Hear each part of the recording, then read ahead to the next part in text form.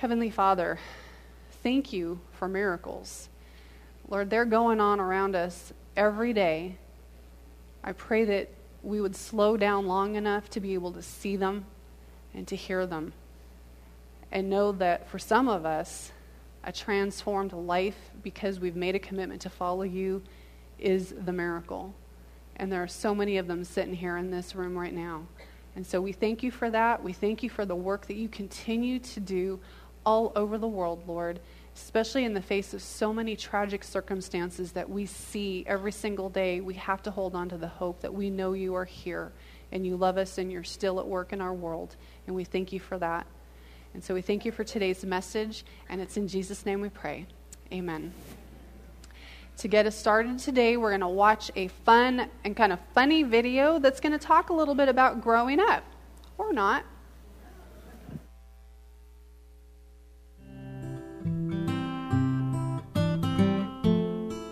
Sooner or later, we all have to grow up. And though it may seem fun and exciting to move on to the next stage of life, it is actually something you should avoid at all cost.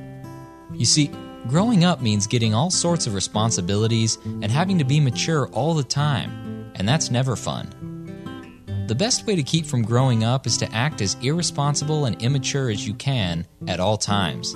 And that means calling people boogerheads and getting into I know you are, but what am I arguments that end with the classic I am rubber and you are glue defense. You'll know you have succeeded in delaying growing up if the people around you keep saying, wow, that person has a lot of growing up to do. These have been Deep Thoughts from a Shallow Christian. Yeah, applaud the Shallow Christian. I'm all over it. Oh, man. My name is Bill, for those of you who might be visitors, and that's the introduction. And actually, that's not what we want to do. What we're going to be talking about for the next several weeks is about maturing, is about growing up, is putting childhood aside. Exciting part that we have as Christians, the ability we have as Christians, is to grow and mature, is to put behind us those things that are destructive and painful to us and to those around us, and to become an adult. You know, this is our graphic that we have, and one of the main reverses that we're talking about underneath it is about our responsibility as a church to help people grow. Our responsibility as parents to help people grow. The verse that says that the responsibility of God's people to do his work is to build up the church, the body of Christ. That would be us. This will continue, and here's the reason the church exists, to help people until we come to the unity of our faith, the knowledge of the Son of God, and that we will be mature in the Lord, measuring up to the full and complete standard of Christ. To us, the standard is established. For those who follow Christ, we don't have to be confused about what maturity is. We just have to look at Jesus Christ. He was presented to us as the perfect human being. So we want to be adults, to behave like an adult, to attend to ordinary task required of a responsibility. Fully devoted, or fully developed, mature, grown up. Mature, having completed the natural growth and development, having attained a final or desired state. That's growing up. That's what we're going to be seeking over the next 6 weeks as we go forward. The video said what we shouldn't do. But as a Christian, we're going to be looking, or those seeking Christ, really, because this applies to everybody, we're going to be looking at maturing in 3 specific areas. Number 1, we're going to really encourage parents. This is an opportunity as parents to recalibrate, to look through what is our specific goal in the parenting process, and what does that look like. So we also want to do that as individuals. What's our individual growth? Where can we grow? Many people, when a series like this comes up, they say, oh, I know who needs to hear that. And normally you try and drag them here. So if you think the person next to you is really the focus of this series, that's not true. It's personal. It's us. It's individually, so that I can grow, you can grow individually and personally. And finally, we want to grow up as a church. We want to grow up and be that body of Christ that group, that family that helps people mature and function both as adults, as parents, as servers and followers of Christ. We see the natural process. We start out in a diety, laying in a crib. We start crawling, we start walking, and we become mature physically. So each week we're going to look at how we're supposed to mature as followers. We're going to look at 6 characteristics that define maturity. First off, we're going to be talking about an adult. An adult takes responsibility for ourselves. We don't blame others. We don't play the victim card.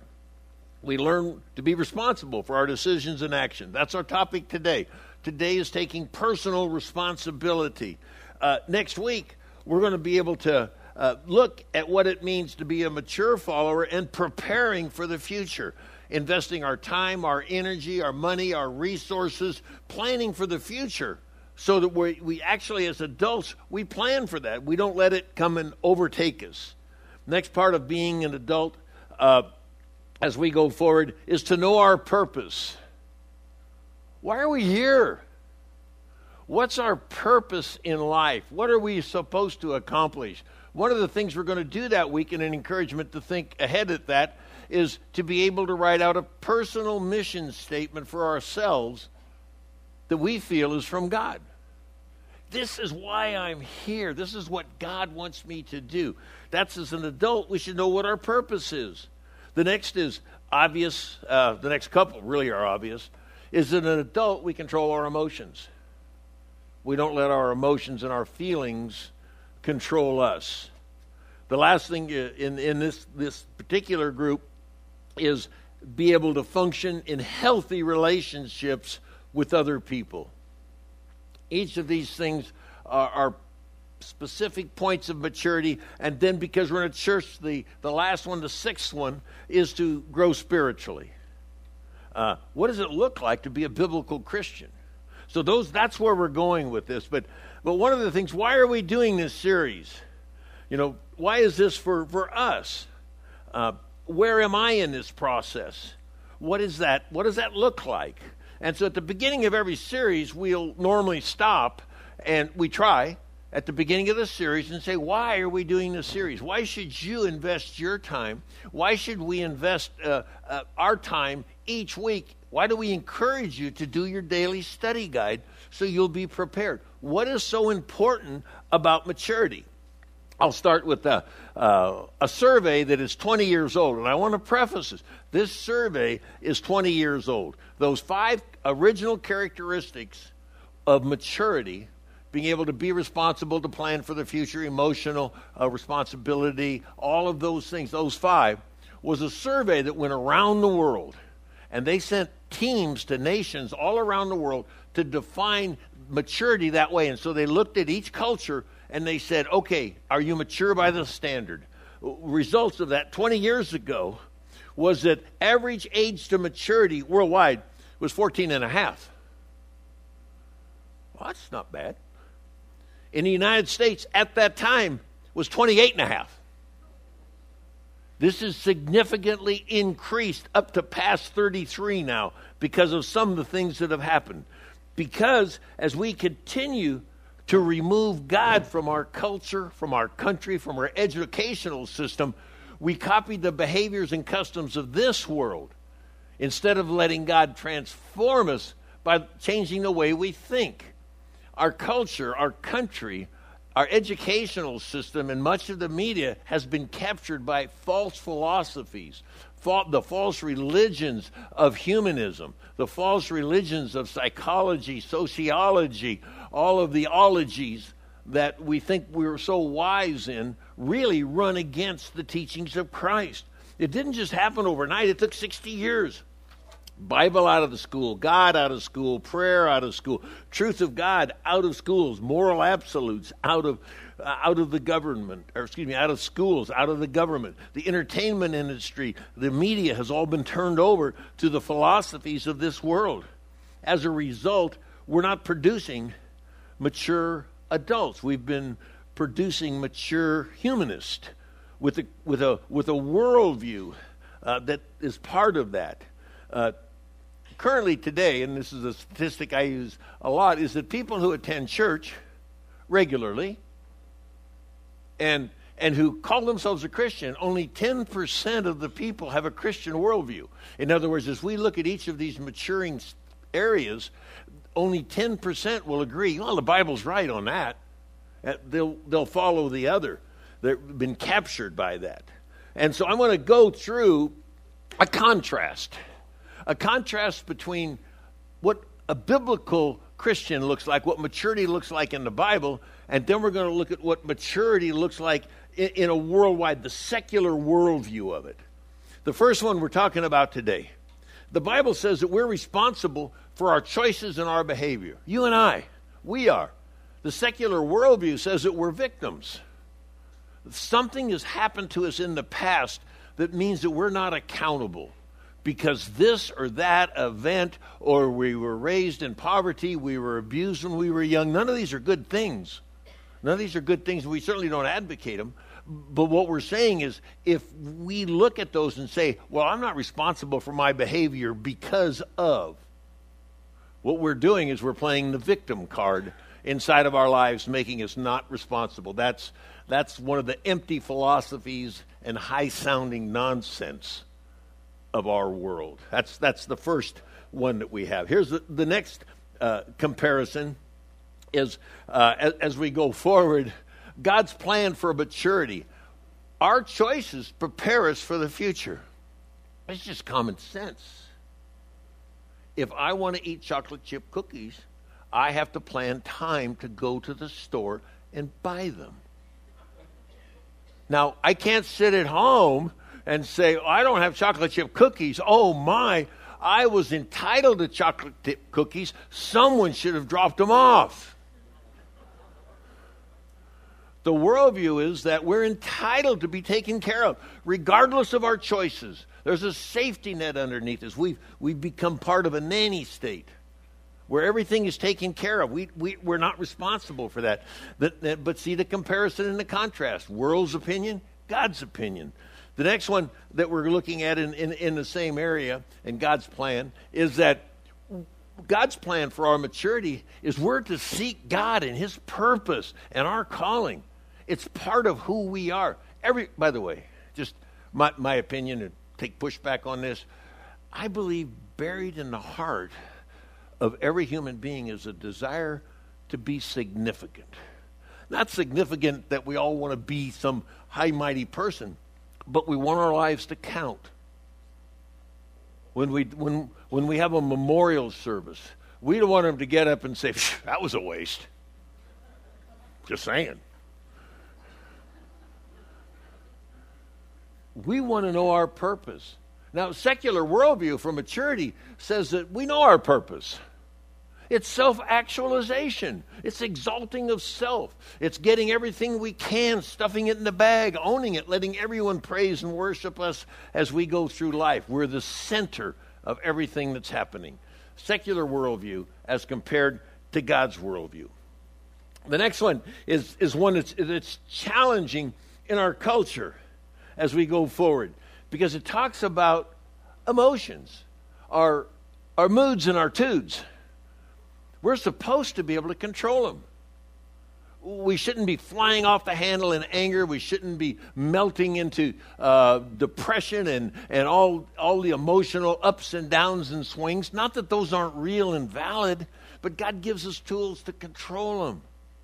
So we become responsible for putting in place those things in our life that controls our moods and our tudes. Secular worldview, our emotions and attitudes, again, are caused by others. And so we're not responsible for them. We'll talk about modern psychology as we go through some of this and how they give us a get out of a responsibility-free card. So we're to control our emotions as we go forward. The world says, no. That's just defines who you are. The next one is the worldview is our attitude for why we're here, is our relationships. Relationships, biblically, is an opportunity to serve God and to serve others. Our singular purpose is to love God with all of our heart, mind, soul, and strength. and to love our neighbors as ourselves. Very clear directive that's there. Secular worldview of why we're here is really we build relationships, we go through life looking for the opportunity for other people to serve us, to bring us chocolate chip cookies if that's what's needed. But the secular worldview is that it's all about me. The government, everything is here, the churches, everything, to meet my needs. I have no responsibility in that.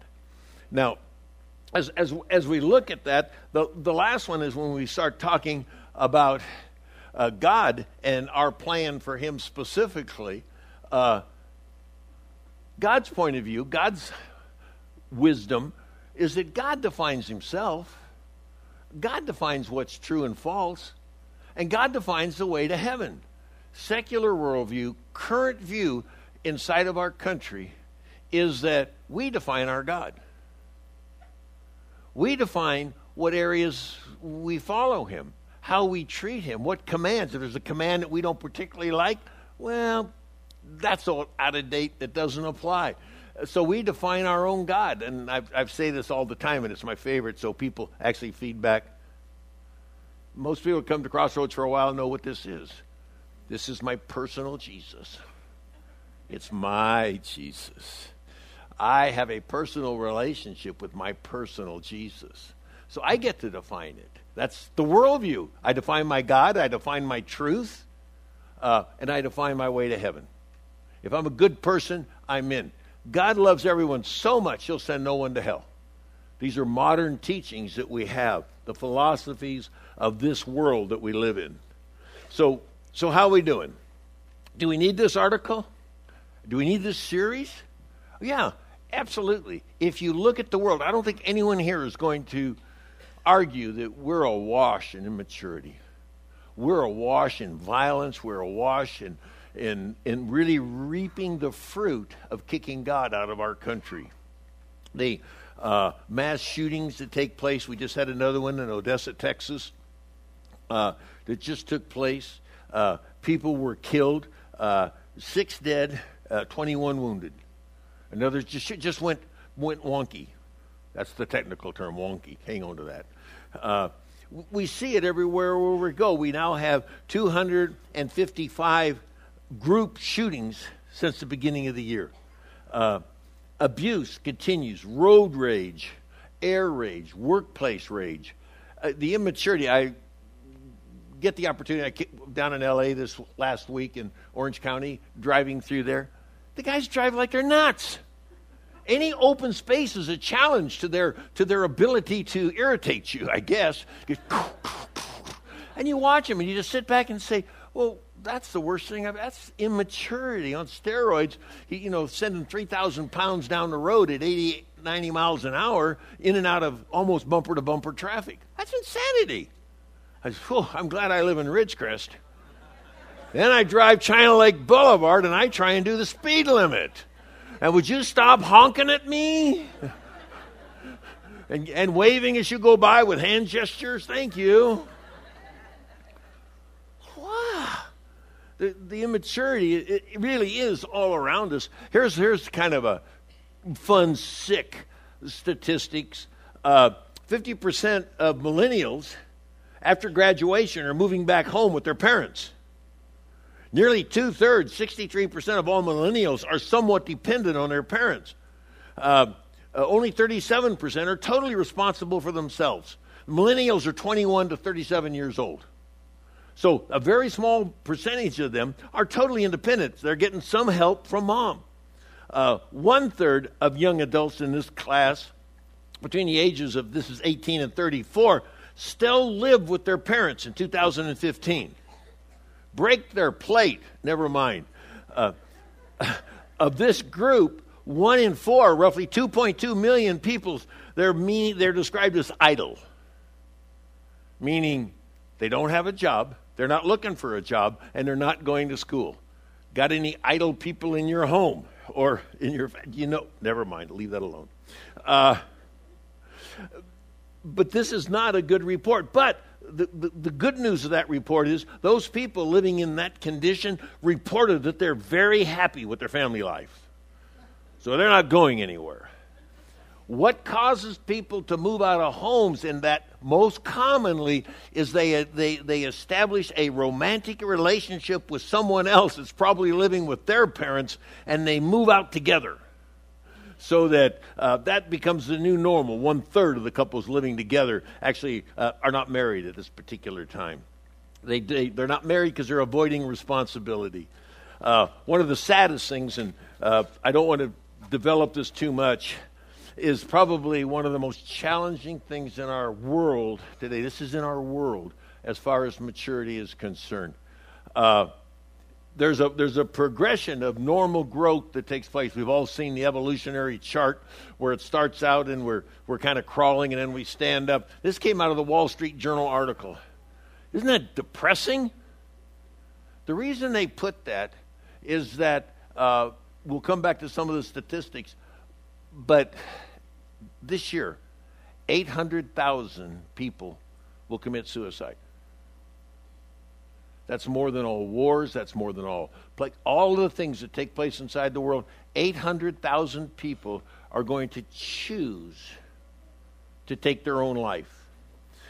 When confronted by this, the Wall Street Journal article said a distinguished evolutionist psychologist named Nicholas Humphrey started to explore this. And he said, well, it went back to Charles Darwin, who said that really natural selection will never produce a being that will ever be hurt themselves. He was wrong. The more we evolve as a culture and a society, the more damaging we become to ourselves. You know, this is something that's taking place. This is more than all the murders and everything else in the world. Suicide. The suicide rate in teen girls has gone up, I think it's 100% in the last 12 years. They're taking more. It's the number 2 killer of teens in our country is suicide. It's a challenge to all of us. Let's go on. That's recent survey also talks about emotional stability inside of our country. And again, I am an advocate when people need a temporary transition to be able to use psychotropic drugs. But currently in our country, the statistic comes up to almost 80 million people are regularly using and have now become as a part of their lifestyle. With actually the psychologists, they don't have a plan to transition off. Is this a concern? Well, it controls in some people's lives for depression, for anxiety, for fear, all of these things. But it's just an indication of emotional maturity inside of our country. So there's issues. I don't think anyone here is going to push back on that. As we look around, and most families have some classic examples they'd like to have mature a little. I'm sure I know my wife wants me to mature, because we all can grow. But what's the personal path to maturity and responsibility in our country? Okay, very, very clear. The solution in our country is not another government program. The programs that we put forward, if you want to look at housing the homeless, they won't follow the program, because if you take the housing, you have to follow the rules. For over almost 3 years now, as a church, we've tried to address the homeless problem in our community with providing vouchers and offering transportation and bringing them to places of safety. And one thing we found out, the people who are homeless want to be homeless. They don't want the responsibility that goes on the other side of that. Another government program won't change that. We don't need another humanistic educational program or educational program such as sex ed in California that just took place, Common Core, some of the other humanist teachings. We don't need more of that. Our nation will grow and change and mature one heart at a time. Every day, if I choose to mature, my nation, this country, this city, this church, my family becomes more mature.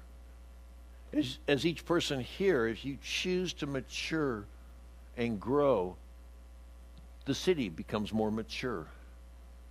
As we let that manifest our lives, the culture changes. And the main challenge, first off, is parenting. Parents' job is to produce mature, functional, independent adults who are able to control their own lives and ultimately go out and become married, establish another family, have children that they raise. Now, it's parents, it's dads, it's moms, and we come to a place where we run smack into the philosophy of our culture. Dr. Spock, for those of you who know, he was not the guy from Star Trek. Dr. Spock, Benjamin Spock, wrote a book called Parenting, and 100 million copies were sold. The main thrust that controlled the parenting mode of our country for decades was you don't ever spank your kids, you don't ever correct your kids. No matter what they do, don't discipline them because you will warp them. Their natural goodness will flow out in time. The hippie generation proved he was wrong. By the way, after 100 million books, Benjamin Spock came out and said, oh, by the way, I was totally wrong. Millions of families followed him. The Bible says, instead of letting them do what they want, discipline them. If you don't discipline them, you hate your kids. And we all know that. We've all been in homes, and maybe we have been part of this ourselves, when a young 4-year-old puts on a reign of terror that controls the whole home and controls the attitude, the moods, the tudes. When the teenager's not having a good day, the whole family's in the funk. We have to train them. If we love our kids enough, we'll discipline them. They don't come out innocent, sweet. They come out little sinners, prideful and selfish. It's parents' job to train and mold them into mature adults. That's their responsibility. So how do we take responsibility for ourselves? This is the main thrust for today. Is very simple. We understand that we have to pay careful attention to our work, our lives, our attitudes, all the things that we do, our relationships.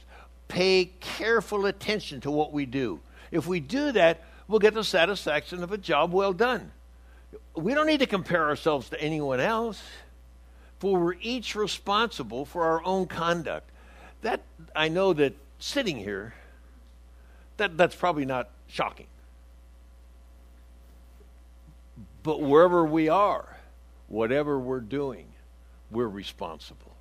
And most of us can look back at times and said, I may not have been as responsible in that situation as I should have been. But the bottom line is we recognize and we take that responsibility inside of ourselves. It's God's plan. We are not victims. We can choose to be victims or we can choose to be victors, and we can go forward. The question is, whose responsibility? You know, we live in a culture where we almost reward irresponsibility. Most of us are familiar with Stella Liebeck, who had a cup of coffee. She came out of a McDonald's, pulled over to the side to take the top off to put cream and sugar into it. So she spilled it between her legs. And so she had on sweatpants, so it caused third-degree burns. Of course, now, because it wasn't her fault that happened, it was McDonald's fault for serving hot coffee, which we all seek. They rewarded her with $3 million. Where is McDonald's? But I found a better one. Not better. This last Friday, a man goes into Popeye's Chicken. He's looking for Popeye Chicken. And so he has got his heart set on Popeye Chicken for him and himself. Popeye was running a sale that week, so they were out of chicken. So this man comes into Popeye looking for his chicken, and they were out.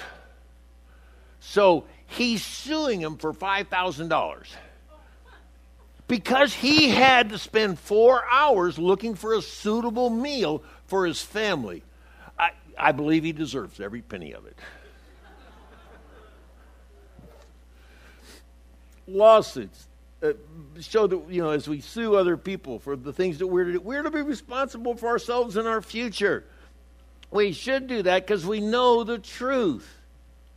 In Christ, we've been set free. We've been made responsible. We've been empowered. We'll know the truth. It'll set us free. The truth is we're responsible. You know, each week we're going to be dealing with what we call our maturity checklist. There's a stack of them in the back over there. I've given this out in parenting, and we've given them out as a church for 20 plus years. And all it is the characteristics we're talking about.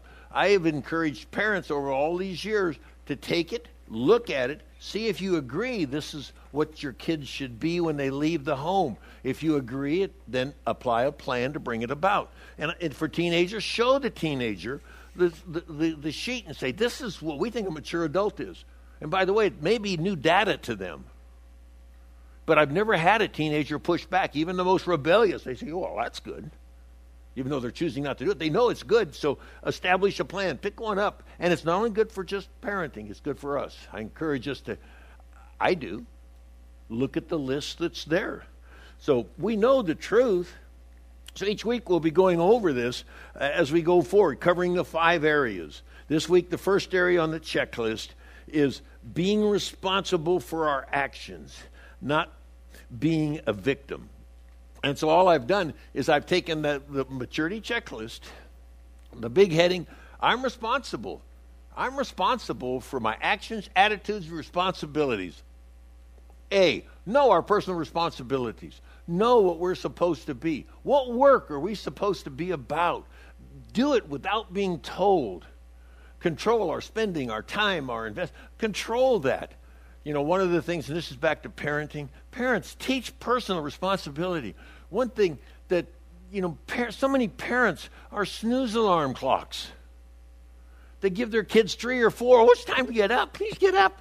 Give them one time. If not, just throw a glass of ice water on them. It'll only take a couple of times. I'm serious. Why do you train them to make you a snooze alarm? If you got extra time, cool. Make me chocolate chip cookies. Controlling each of the areas that we're in. We're responsible for doing that, for saving money, for avoiding debt, for investing quality time in relationships, for guarding. We're responsible for our health. These are our responsibilities. Know what they are and be able to carry them out without supervision. You know, if we have to look over our kids' shoulder all the time, we're not teaching them to do this. We should be teaching them to do what is right, not just when we're looking, but when we're not looking, with reverent fear of the Lord. We work for God. When we go to work, if we're not diligently working to bring glory to God, then we're missing the point. So work without supervision in each area. The next area on the checklist, again, is no blame shifting from one person to another. If we make a mistake, own it. Come up and say, you know, I made this mistake. Husbands, wives, workers, kids. Now, kids, I want to warn you. If you get this revelation and you come to your parents and said, you know, I was really wrong when I talked back, be prepared with smelling salts. As they faint and fall to the ground, you can bring them back. The next one, I put this in here only because it's true. Learn from our mistakes, and if someone corrects us. You know, I asked them to put this, a single rebuke does more for a person of understanding than 100 lashes to a fool. Our ability and our freedom to stand before God and say, God, show me my stuff. I don't care if you have an emotional outbreak, if you have a relational conflict, if something goes wrong at work and all that. Before you start blaming the other person, go aside and say, God, show me my pride and my selfishness in that conflict or situation. I can just about guarantee you'll never come away empty if you listen. God will tell you what your stuff is in that situation. And finally, again, my favorite verse gets to sneak out here. Learn from our mistakes. The verse speaks for itself.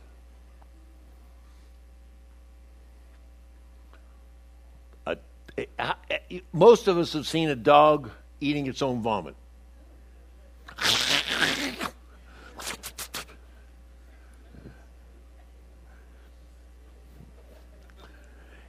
Insanity is doing the same thing, expecting different results.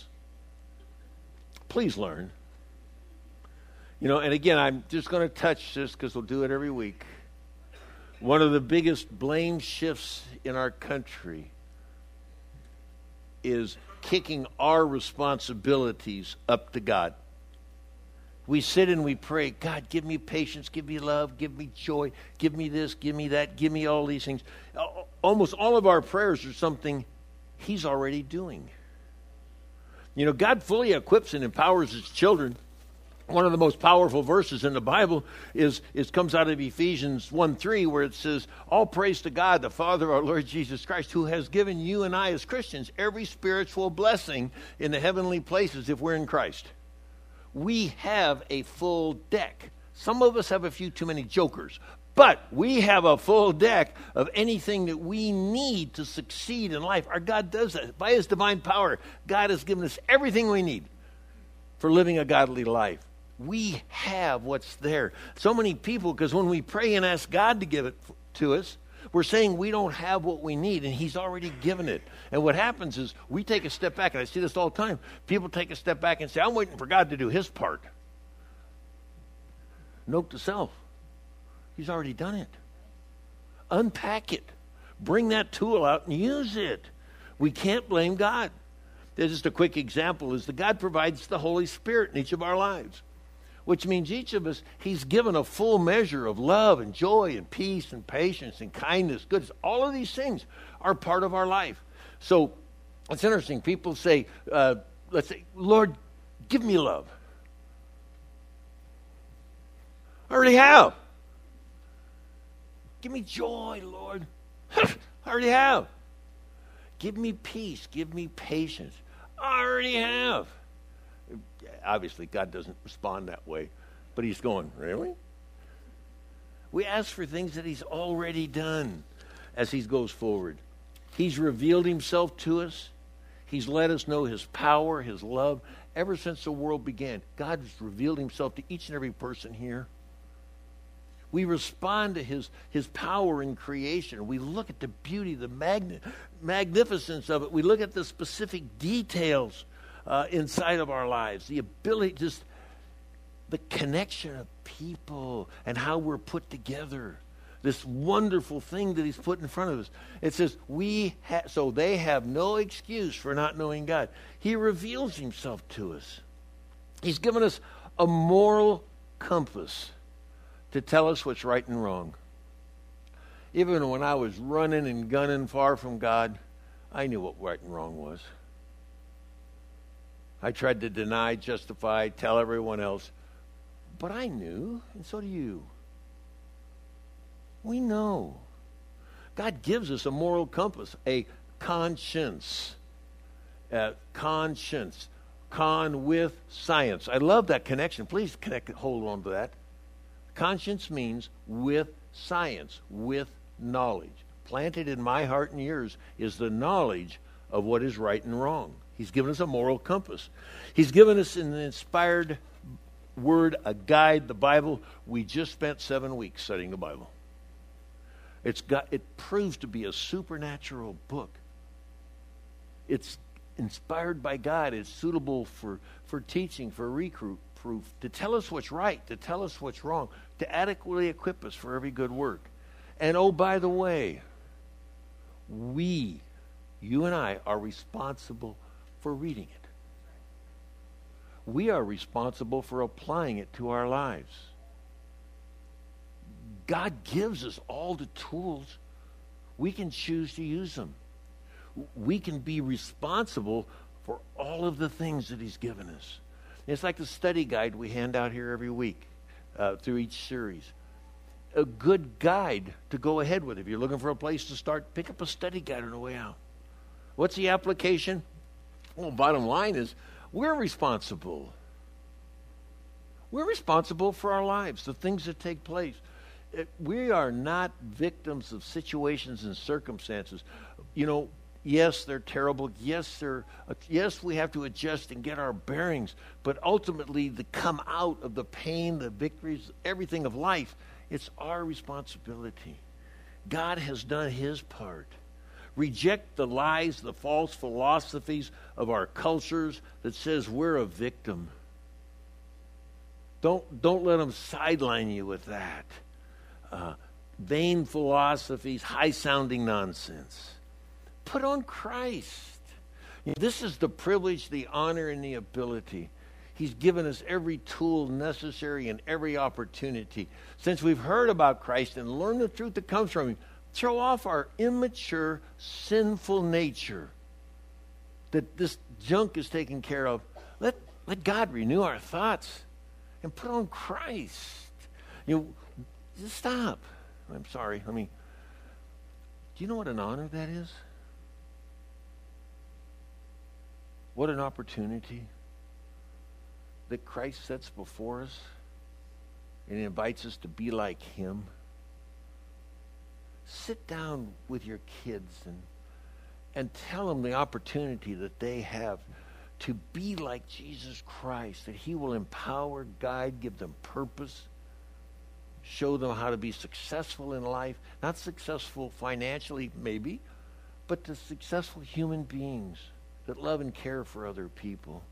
That's what Christ offers us. And He does that by giving His life for us. Regularly as a church, we stop and remember that. We stop and remember that Christ died for us so that we might have a future and a hope. We call it communion. And we're going to have communion, which is communing, which is community. It's connecting. It's becoming common with Christ in it. The night that when Christ was taken away, he gathers His disciples together, and he says, "My body's broken for you. Take it and live with it. Here's the blood. Here's the cup. It washes away your sin. Your sins have been paid for by me and my blood on the cross. Celebrate that. We are free to grow, mature, to become functional Christians, parents, friends, adults. We've been set free." As we take communion today, I encourage you to stop and to actually ask God, where can I grow? Pay attention to your work. And this verse, which I encourage you just to make it real in your life, ask Him, know my heart, test me, know my anxious thoughts. If there's anything that offends you, communion is quality time with God. Take it to asking. Is there anything I can grow in? Or excuse me, not is there anything? Wrong prayer. God, thank you that you will show me where I can grow. Join me in prayer. Father, we thank you that you never give up on us. You're constantly teaching, leading, maturing. You give us the wisdom to be able to become fully devoted, mature followers of Jesus Christ. That you equip parents to teach their kids. You equip Christians to encourage other Christians. And you give Christians the ability to show the love for those who don't know you that they might. During this communion time, thank you that you'll speak to each heart here that's open to listen. We pray in Christ's name. Amen.